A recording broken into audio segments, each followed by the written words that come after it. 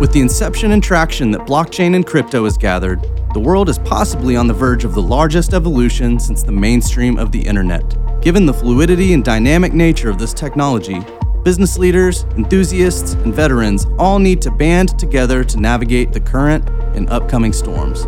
Participants in Web 3.0 want a trusted resource that gives them pertinent information about projects, tokens, technology, and businesses. We are business people talking the business of crypto. We are Y Whales. All right, good morning, good afternoon, and good evening, Y Whales community. Cliff Ertley here, Y Whales advisor, and with me I have Mr. John Paller to talk about Opolis. John, why don't you just introduce yourself a little bit? And I think one thing I'm always curious about is how the heck did you get into Web3? And maybe tell us a little bit about the Buffercorn and side gig you have running, maybe the largest Ethereum conference in the world.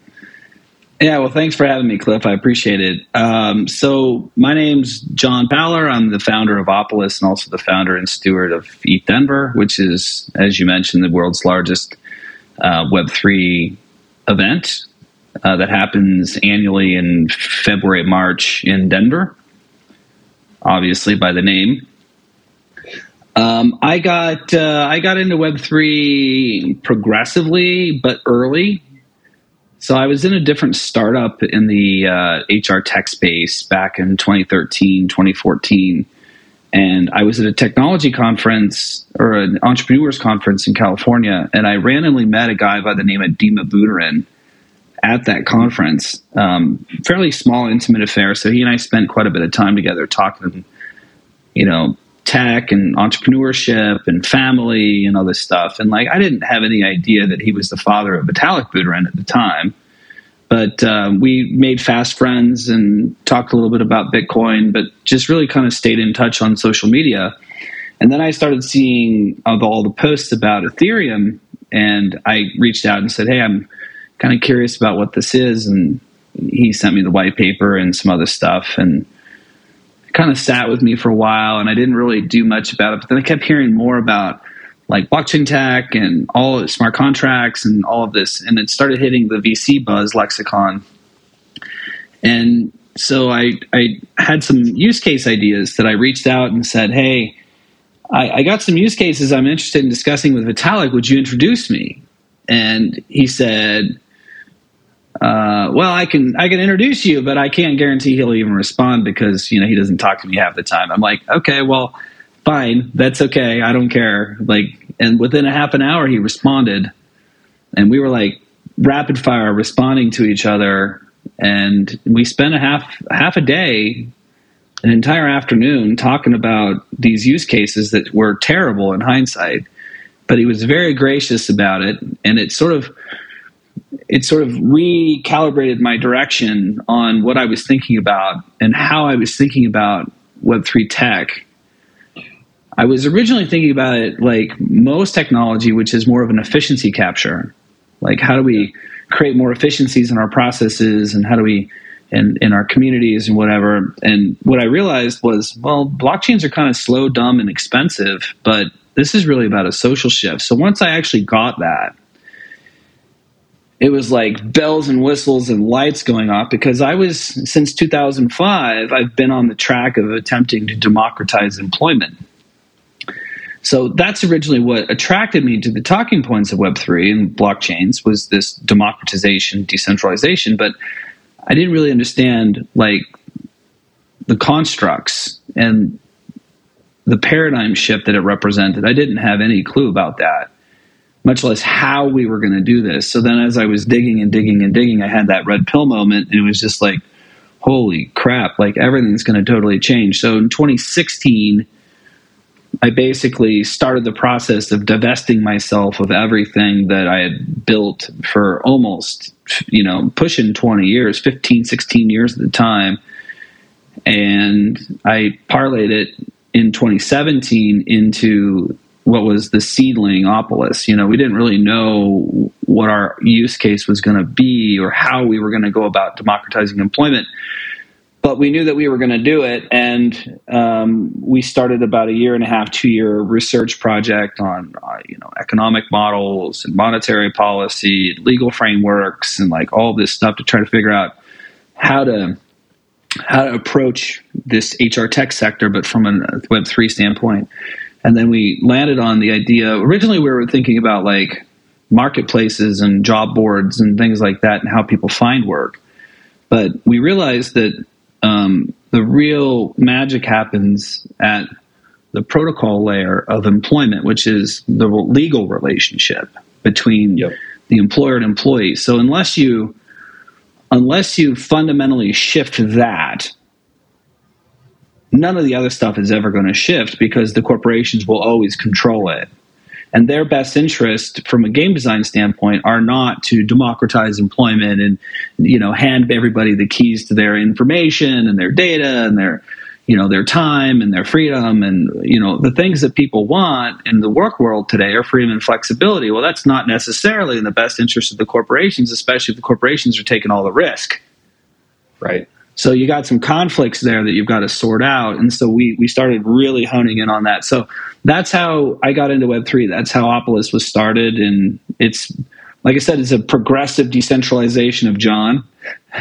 Yeah, but I love it. I mean, and I love kind of that red pill moment too. Your observation that really blockchain is just big, dumb, slow, expensive databases. It's tools. Like it's just tools. If people are trying to, a lot of the use cases I see are just taking, DBA work and putting it on blockchain. I was like, that's inefficient. That's not what it was meant for. No, that's the enterprise approach, right? So the enterprise approach to blockchains like Hyperledger and such was always really dumb once I got it. Yeah. Because once I got it, I was like, no, no, why are we putting databases on multiple computers, multiple nodes, copying the same data everywhere? It's really inefficient from like a data usage query standpoint. But the value comes in, as you mentioned, the democratization. Yeah, and if you talk about like federated collaboration, where you got a bunch of corporations, collaborating their data. That still doesn't mean that the data should be owned by any of these corporate actors. Like, it's a complete miss, in my opinion, on. And frankly, a bastardization of what blockchains are intended to do, which is really decentralize and disintermediate, right? Right, and that's when I got in about 10 years ago into the Web3 crypto world, and really at that time the only use case was digital payments and digital storage of wealth, and it helped a lot of developing and developed nations. People to kind of escape despotic fiat currency regimes, to escape hyperinflation, things of that nature. Then you kind of have like the DeFi summer, where we can start democratizing access to capital and banking and financing tools. And then we have kind of the NFTization type, the JPEG, but also like Creator digital economy, identity. Yeah, and that. And so it's really cool to see with Opolis and others, like being able to leverage this, decentralization, democratization technology in other verticals that might be a little bit harder to tackle. Well, they're harder to tackle, but you couldn't do it without the set of primitives that have been built, right? So the primitives had to get built, and they're still being built. I wouldn't say that we're done building primitives. Like DID is still a work in progress. There's a lot of protocols and people working on it, but like there's not a standard, like a gold standard that's been set yet. So within the gig work and independent contractor and remote work type economy, how did you guys decide on how to position Opolis? And maybe talk us through a couple of the business cases or ideas that you guys looked at that maybe didn't make as much sense, and why you landed on the model that you guys are on right now. Well, this is I could literally probably spend a half an hour on this question, but I'll sum it up for you. So, the big thing that is scary, but core to any innovation that happens in HR tech around this is employer of record. Yeah. If you're not taking responsibility, or if you're not solving for employer of record in a more democratized way, where you're really giving ownership of employer of record to the individual somehow, and then whilst still not like making it a disadvantage to be doing that to them, right? So you can't, from a trade-off standpoint, you can't say, oh, well, now you own your employment, but you get absolutely nothing in terms of fringe benefits or any of this other stuff. You got to do both, right? So it's the genius of the and, not the tyranny of the or, to quote Jim Collins. And so what we were saying is like, okay, so the trade-off right now is if I want to subjugate myself to a corporation, I get in exchange for that a steady paycheck, and I get proof of income, I get W-2, pay stubs, I get healthcare insurance, group healthcare, I get a bunch of cool stuff, but I don't get my freedom and flexibility. I get told what to do, where to do it from, and when it needs to get done, and who to work with, and all this other stuff. So like, it's very asymmetrical, and it's a huge trade-off, right? So just to own my time, I got to give up everything else, right? And now I would argue as an amateur social anthropologist that this is by design, that the corporations and the big money interests that could effectuate some sort of change don't really want you to leave that corporate apparatus, because they are arbitraging your time as a worker for profit. And if all the workers left, then the way things are right now, they see it as a huge disadvantage to them. Now, with the advent of AI, they might start thinking differently. But, the way that it is right now, that's the way most people think. So we said, well, how do we give people the benefit of both worlds, the best of both, right? So give them their freedom and flexibility, but then replicate the feeling of employment so that they can work from where, with whom, and how much they choose without having to make these huge trade-off sacrifices. Right. I can have great health care at a reasonable cost. I can have my time and my freedom. I can get access to good retirement plans. It's all portable to me. I control it. I'm not getting permission from somebody else. As long as I check a couple of small boxes and pay my bill to my community, I can do all of these things my way. Okay, I can. Well, and having traveled the world myself, I mean, one of the most odd things about the U.S. is that we tie our health insurance and our retirement to our employers. Yeah. Versus like owning that as part of who we are and taking it with us wherever we choose to work. Having portability, and the European Union, the EU, isn't. The only fundamental difference there is you're really just getting it funded more in the social aspect, like healthcare, for example. It's just unbundled, but it's government run.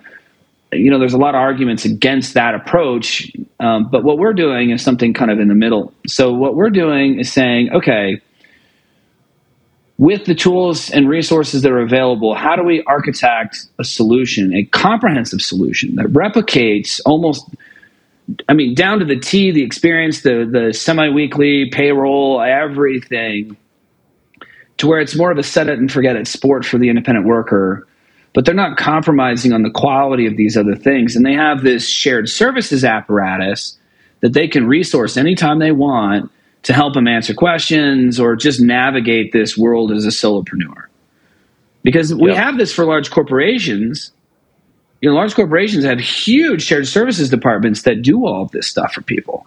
So we're just saying, well, why can't you just, the independent worker community is intensely fragmented, tens of millions of people. Why can't we create a system that allows,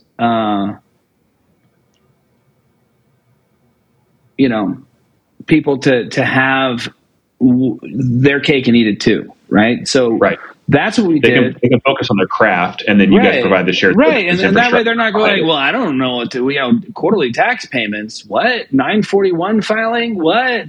Like monthly or weekly tax payments as in for employees, what?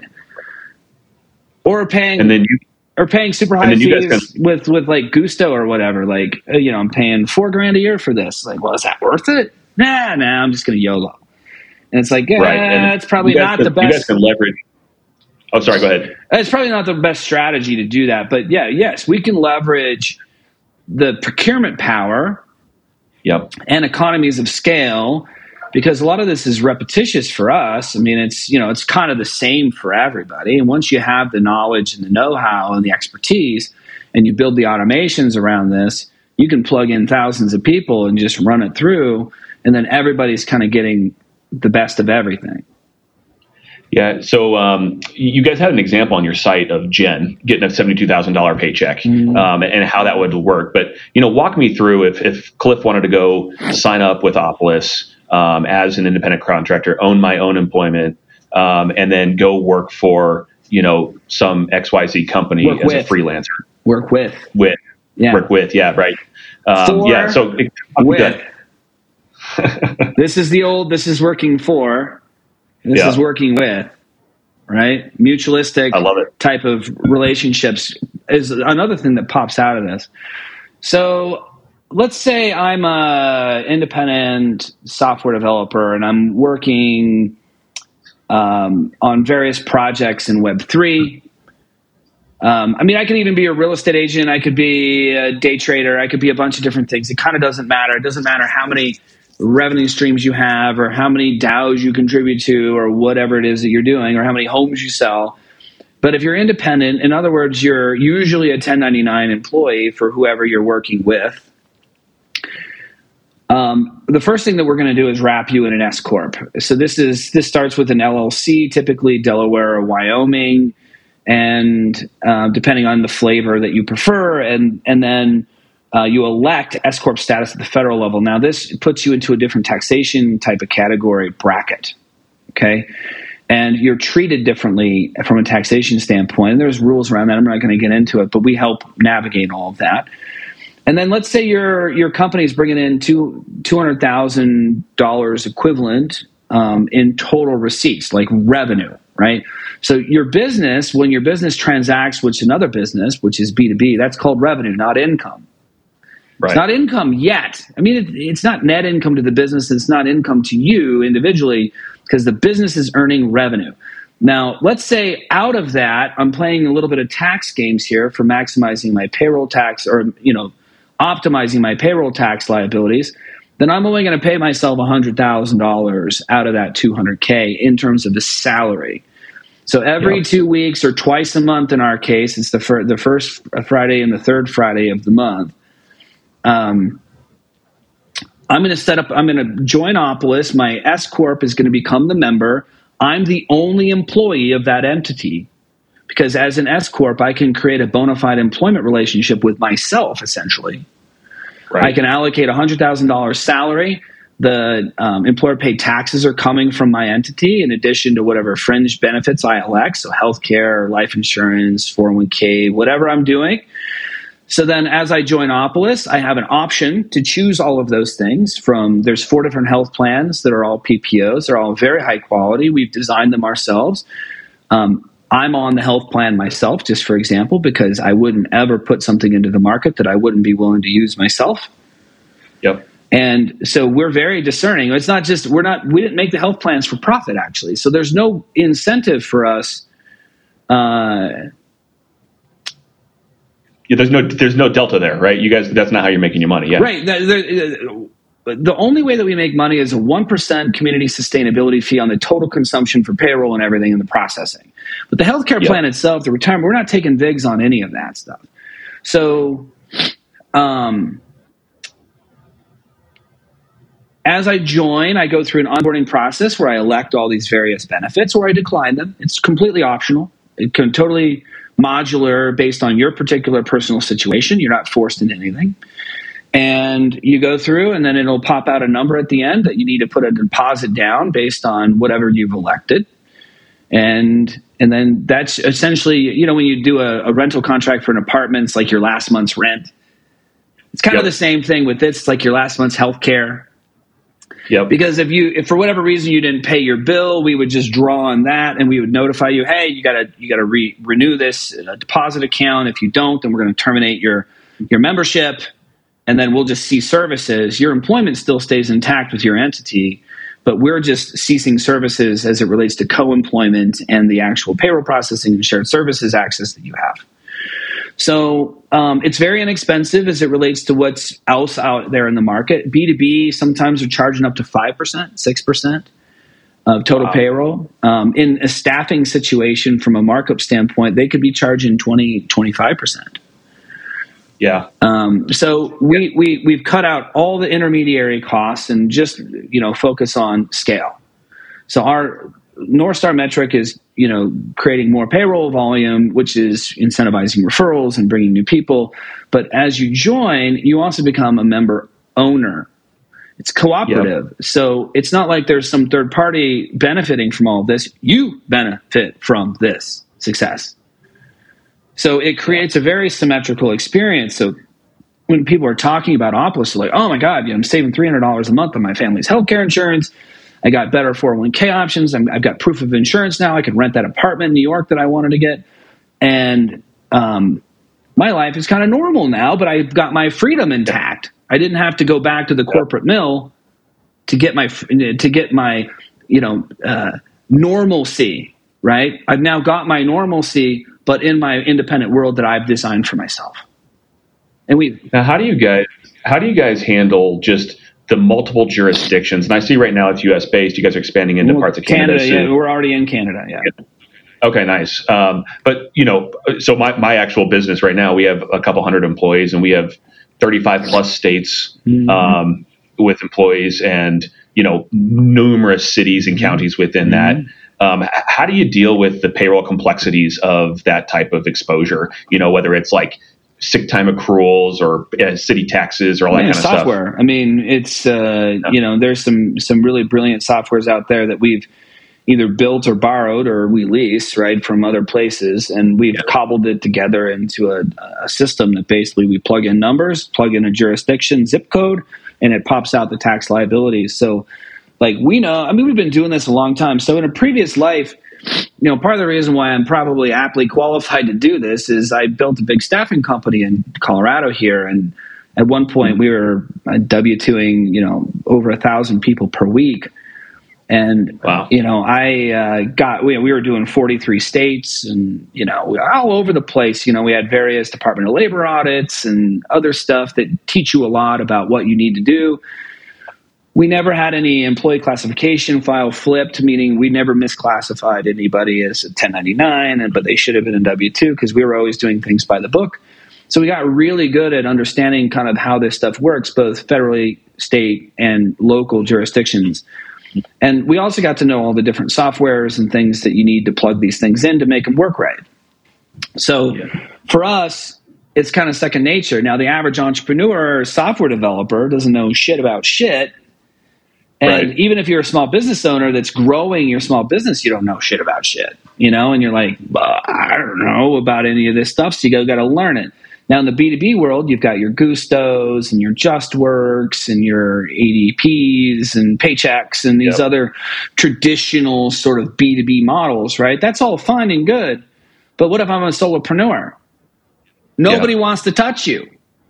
Okay. No, they won't touch you. So that's where we fit, right? There's 35, 40 million independent workers nationally, just nationally right now, that need something similar to what's available to the B2B world, but nobody wants to provide it because it doesn't, make enough money, and the sales cycle is different, and the economies of scale and the cost of acquisition are not good. And so we've just said, forget all that. And we've Web3ized it. And in terms of legal structure, ownership model, incentive, game design, tokenization, and product suite to make the whole thing work to where people are incentivized to build the community, not just us by our own work, but the entire community is like, well, we need more members. And they go, well, I got a friend that's a real estate agent, or I got a friend who's an independent chiropractor or a massage therapist or a traveling nurse or an independent clergyman or whatever, Twitch streamers, YouTube influencers, and we got it all. We have it all. So Yeah. it's So I actually want to get to the tokenization in a second, the work token. But one last question on like the vision of providing a shared service backend for the solopreneurs. Do you guys have on a roadmap things like business insurance, legal advice, bookkeeping, like some of the other back office functions that corporations provide? Everything. So for both the business of the individual and the individual themselves, our product roadmap includes the entire life cycle of everything that you might need to touch. So from billing and collections to accounting to the tax returns for your business, plus the payroll, the individual tax returns, accounting for your individual stuff, as well as other tangential tools that might be, assisting in that. So the idea is to create Opolis is not just a payroll and employment benefits platform, but the command center for your entire commercial experience. Right? So banking, loans, employment, job boards, groups, meetups, whatever. You could plug into this experience and have all of your documentation, all of my forms, all my tax stuff, everything in one area. But the engine that makes it go, most of that other tangential stuff is all provided for free. It's like the loss leader stuff. It's like, we can do all that stuff for free at scale because 1% on 1 million people prints cash. And we don't need to maximize profit per member. We're maximizing by because the total addressable market's so big, if we go out and get a couple million members, it easily pays for all of itself. Yep. Well, let's talk the work token. I saw you guys are on Polygon. You had about 315 million Genesis tokens. Mm-hmm. It looks like about 2,000 unique wallet addresses now. But just talk to us about what that token is, how it's distributed, not privately sold to investors. Like, what's the vision or tokenomics and purpose of the token? So the token is a coordination mechanism. So the great invention of Web3, in my opinion, is the community token.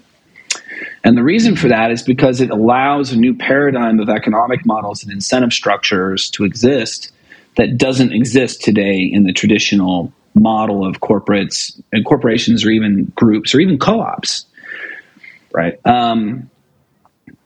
Good example is Uber drivers. It doesn't matter how many rides you do. There is no economic incentive aside from the compensation you earn for the ride itself. There's no upside.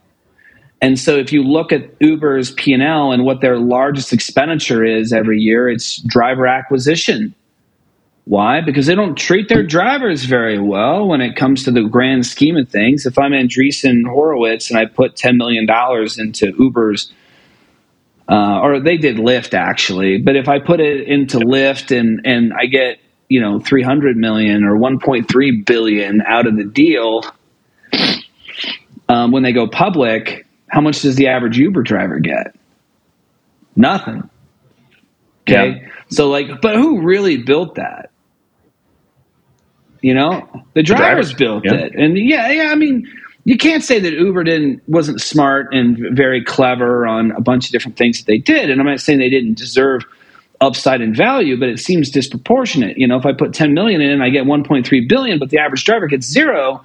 And you didn't even try to hey, we're going to airdrop a bunch of money. You're going to have to claim it as a bonus or something, but we're going to give the drivers a reward for this.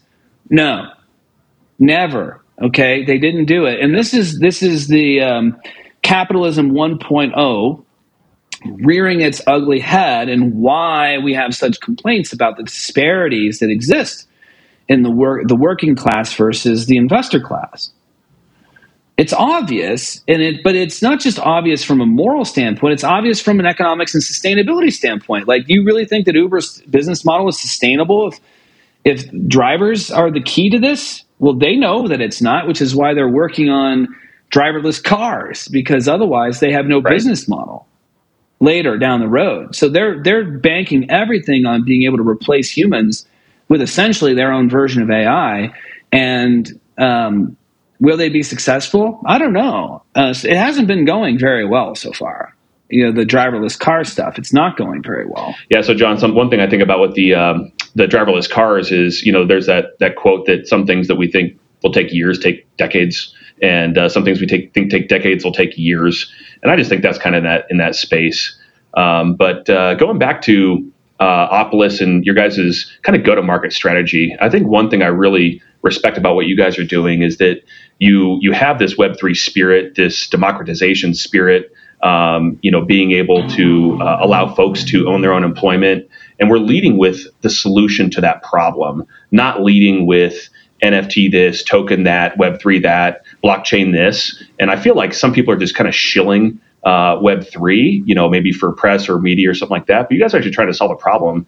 Talk to me about like the idea behind, even though you're one of the founders at ETH Denver, not leading with Web3, leading with Polygon, leading with blockchain, but leading with the solution.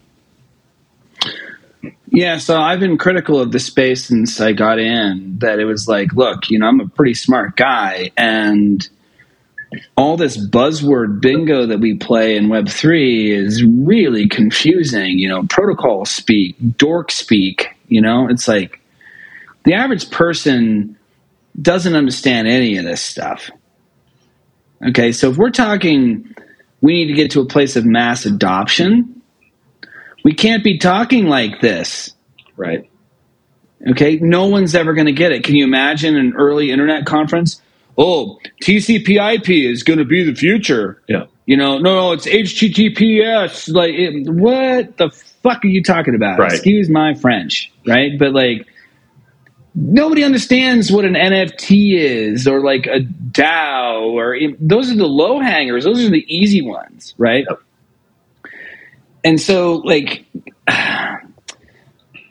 when we built Opolis, we realized that the total addressable market inside of crypto is pretty small, actually, when you talk about the grand scheme of things. Yep. And we saw Opolis more as a mass adoption tool. But if we're going to do that, it's not about educating people. I have a saying, you cannot educate your way to mass adoption. Right. You got to show people. Not educate them, not make them smarter so they'll choose it. But no, you got to make it cheaper, better, faster. Just like any other revolution in the past, when you talk about technology adoption, cheaper, better, faster.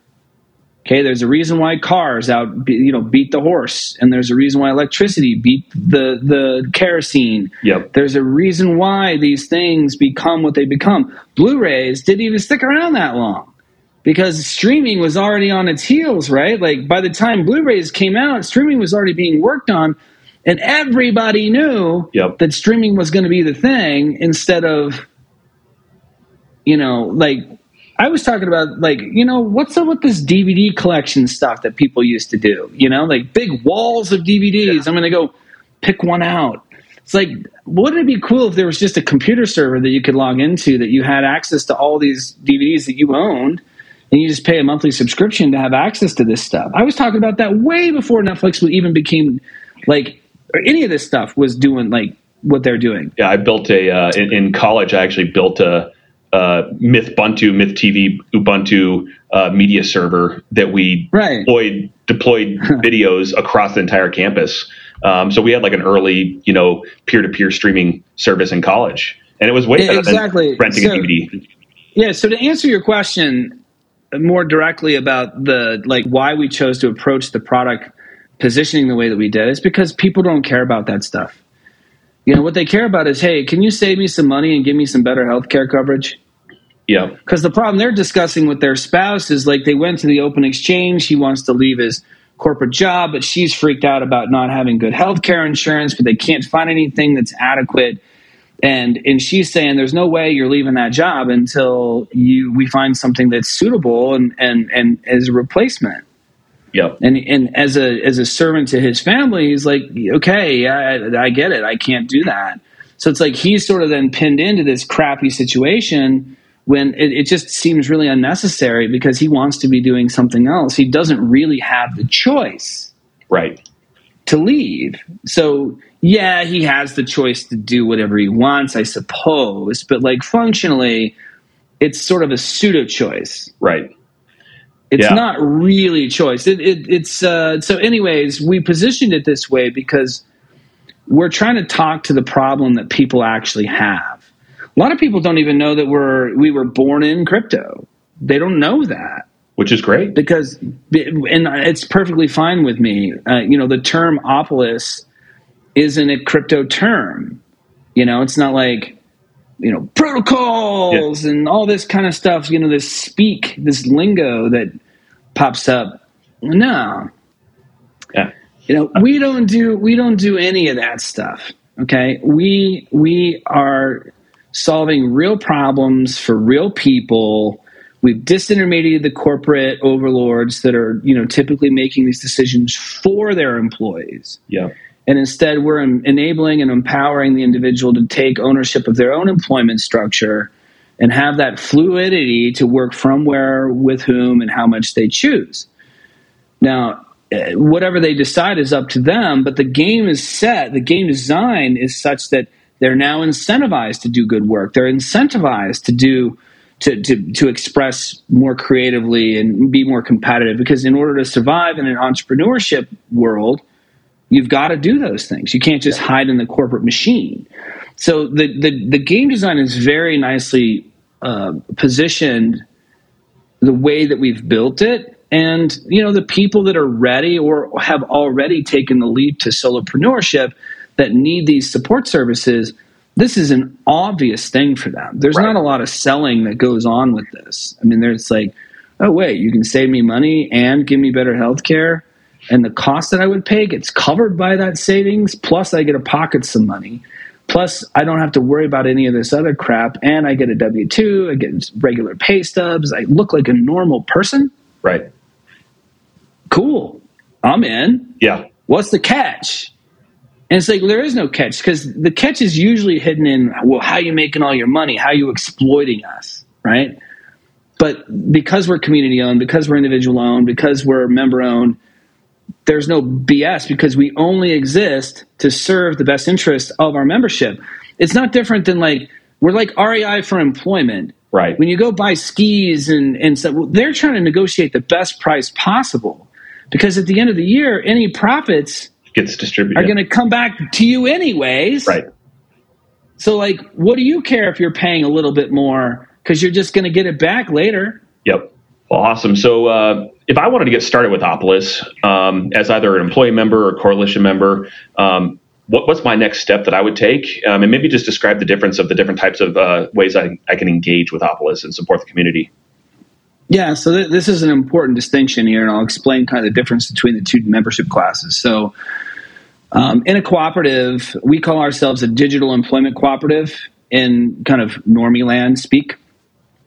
It sort of signifies that we're like this next generation cooperative. So as I mentioned, the work rewards or the token rewards are only available to those who are members. So you have to be either a coalition member or an employee member.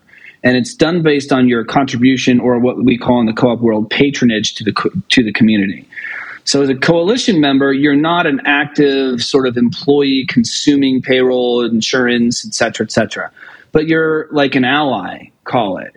You could be a trade association as a group. You could be an individual who just really champions the idea of people being independently working, but you're not, for whatever reason, not equipped yourself to be a member. But I can refer people. I can earn rewards by their consumption, right? So I get credit. Let's say I referred you as a coalition member. I'm going to get credit for whatever you consume. And then if I refer a bunch of other people, I could be getting credit for 10 or 20 or 50 people. And I'm earning equity essentially through these tokenized rewards for doing that. Now it's patronage, so it's not technically equity.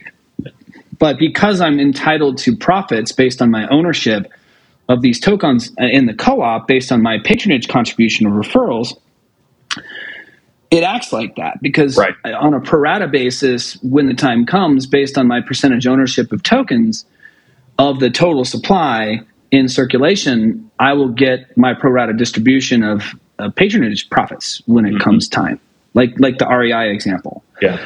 So the other side of this is an employee member. So an employee member is somebody who's actively consuming payroll, healthcare, whatever services. This person's getting a paycheck from the employment commons.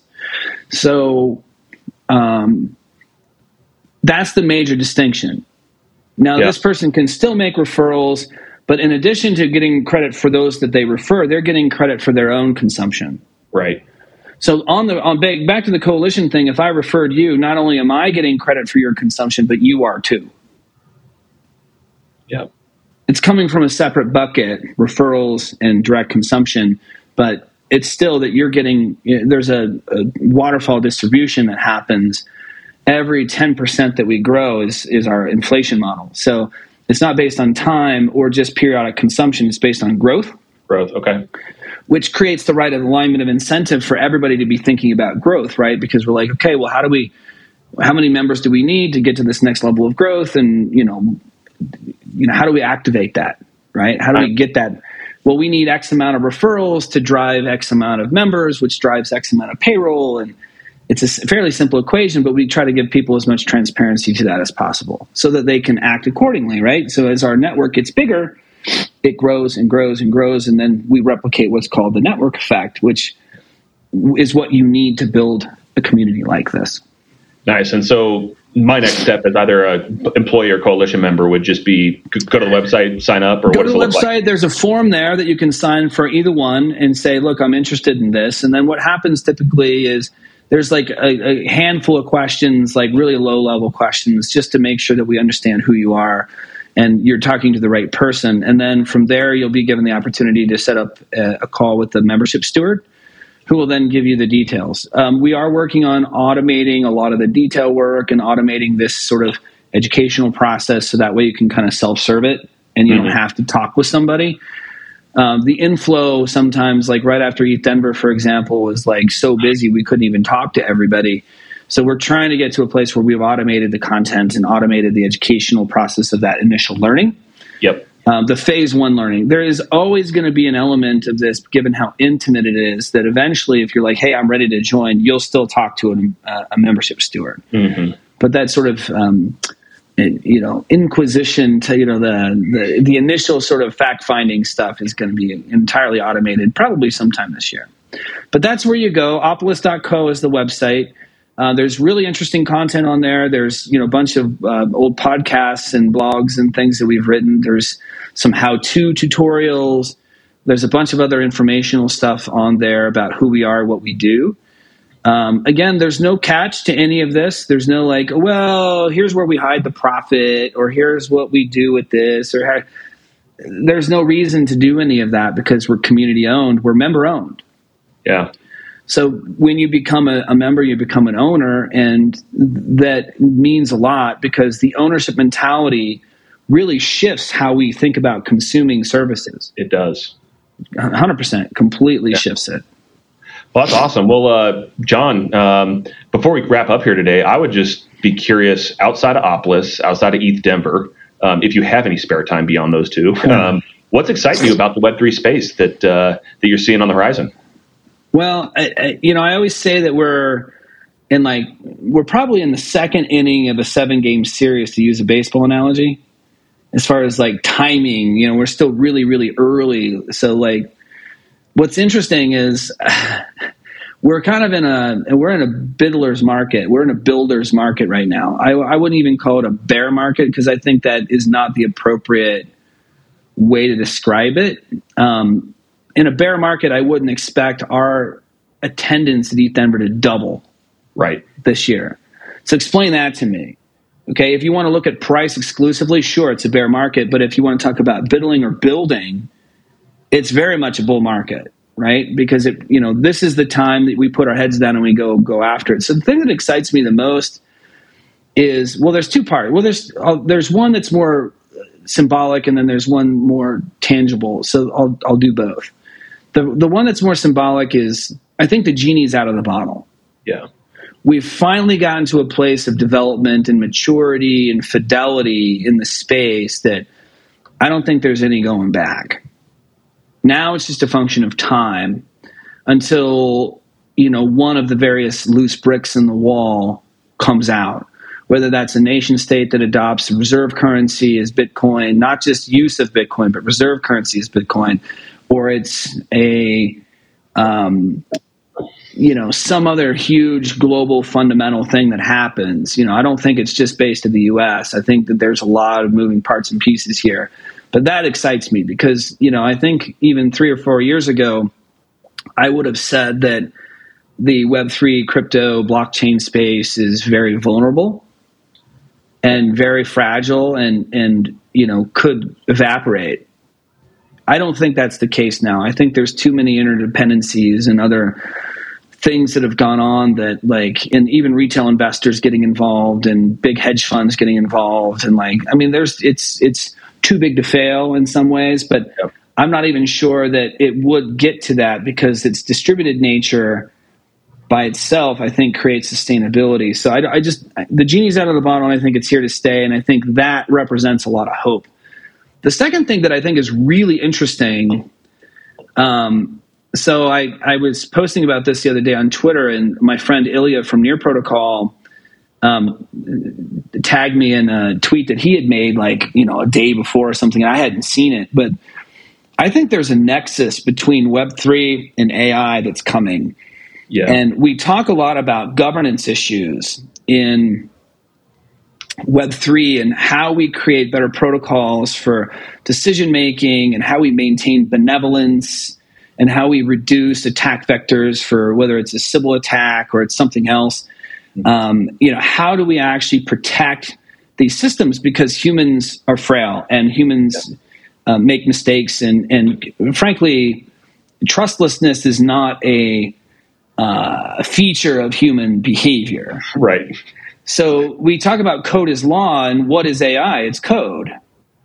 And I think that there's going to be a huge amount of development around this fusion of these two technologies, specifically in organizing systems, that is going to come out over the next 18 months. Mm-hmm. And what can we do with an automated intelligence inside of communities that are well trained, not to be to be trained to be neutral, not and just to run the code and to execute. So you talk about administrative functions that are already being abstracted away from corporations.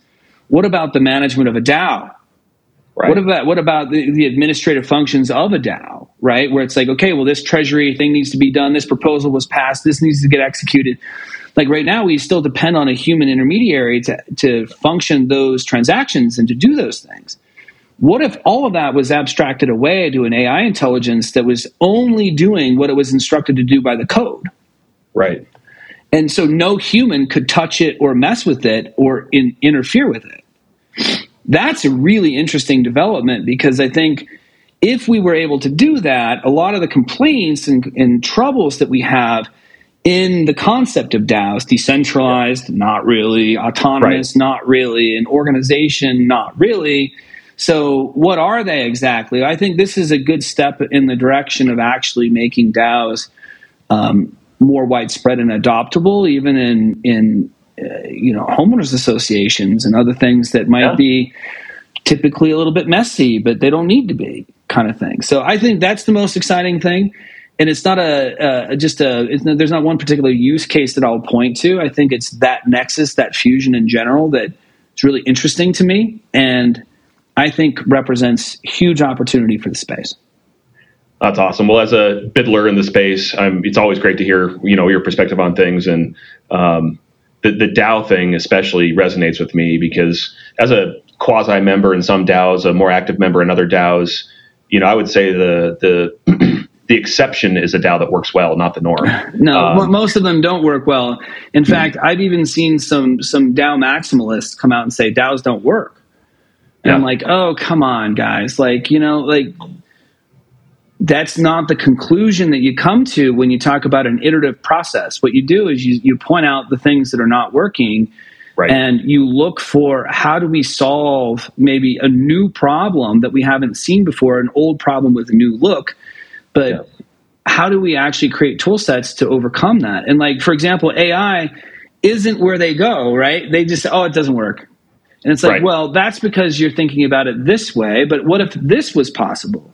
And it's then they don't even think about that. So it's even the innovation of quadratic voting, it's a revolutionary game changer in terms of getting kind of votes that people kind of have skin in the game on as well. is another really cool innovation. Like just little things like that I think, DAOs are going to be a lot more influential in the future. I feel DAO tooling. We're in the beginning season of DAO tooling. So DAOs in general have existed, but there was no tools, there was no infrastructure, there was no way to do anything. So then you got Snapshot and a few other things that show up, and it's like, okay, but cobble together. Yeah, Discord. Okay, but now you've got Safe building some interesting things. You've got who's really well funded. You've got people building on top of Safe. You've got other things that are happening throughout the ecosystem. You've got DAO House v3 that's just launched, which is a completely modular DAO framework system that you can put your own UI on top of. You've got all sorts of really and new things that are popping out. That it's like, and some of the things that they've come up with, when I say they, I mean the community, is just genius stuff. Now, it's still nascent, it's still early, it's not proven. Will it work? Will it not work? Will it be adopted? I don't know. But out of this sort of noise is going to come the recipe, the template. It's not different than C Corps just didn't come out of the bag as like the thing that we use, like C Corps were invented. Yep. And somebody said, hey, we could do A, B, and C with this particular framework, maximize profits, protect shareholder interests, create securities rules, et cetera, and it's developed over a long period of time. Like, that just didn't happen. It was a developmental process. The same thing is going to happen in Web3. And once that template is set, and once it's proven that it works, you're going to see it applied to pretty much everything. Yeah. Legal framework, value accrual, value distribution, membership, regulatory, like all of it in one bag. And then people are going to go, oh, well, that could be applied to this. And then boom, boom, boom. And it's going to be everywhere. Yeah. Well, John, thank you again for your time today. Thank you for introducing the Y-Whales community to Opolis and what you guys are building. And thank you also for just your contribution to the Web3 space with East Denver. As a Denver native, I love it. It is part of my annual routine now. My wife just knows not to talk to me that weekend. It's Super Bowl weekend. You don't talk to me, babe. Yeah, I love exactly. you, but I'm busy doing my Buffacorn thing right now. Yeah. So we got opolis.co. How else can folks get a hold of you if they want to engage with you or Opolis? Twitter's the best. I'm at PallerJohn on Twitter. So that's the intro handle I have in my name here on the podcast. And that's probably the best way. You can follow me there. And, through opolis.co, you can also eventually get to me at some point. But Twitter's usually where I hang out. I don't usually do too much outside of that. Well, awesome. Well, thank you, John. Thank you, Y-Whales community. And we look forward to hearing all from you guys at the next podcast. So good night, guys. Y-Whales was founded in 2021 by Jay Steinbach, a passionate entrepreneur and business owner, with the purpose of bringing YPO and YNG members together in the cryptoverse. Y-Whales is a collaborative and confidential community centered around cryptocurrencies and blockchain technology, an exclusive crypto hub of more than 600 members. To be notified when we release new content, please subscribe to our show in your preferred listening app. For more information, visit www.ywhales.com. Y-Whales is not affiliated with YPO, but at this time only allow for YPO, YPO Gold, and YNG members due to privacy and confidentiality. Support and production for today's episode was done by Truthwork Media. Nothing in the podcast constitutes professional and or financial advice, nor does any information on the podcast constitute a comprehensive or complete statement of the matters discussed or the law relating thereto.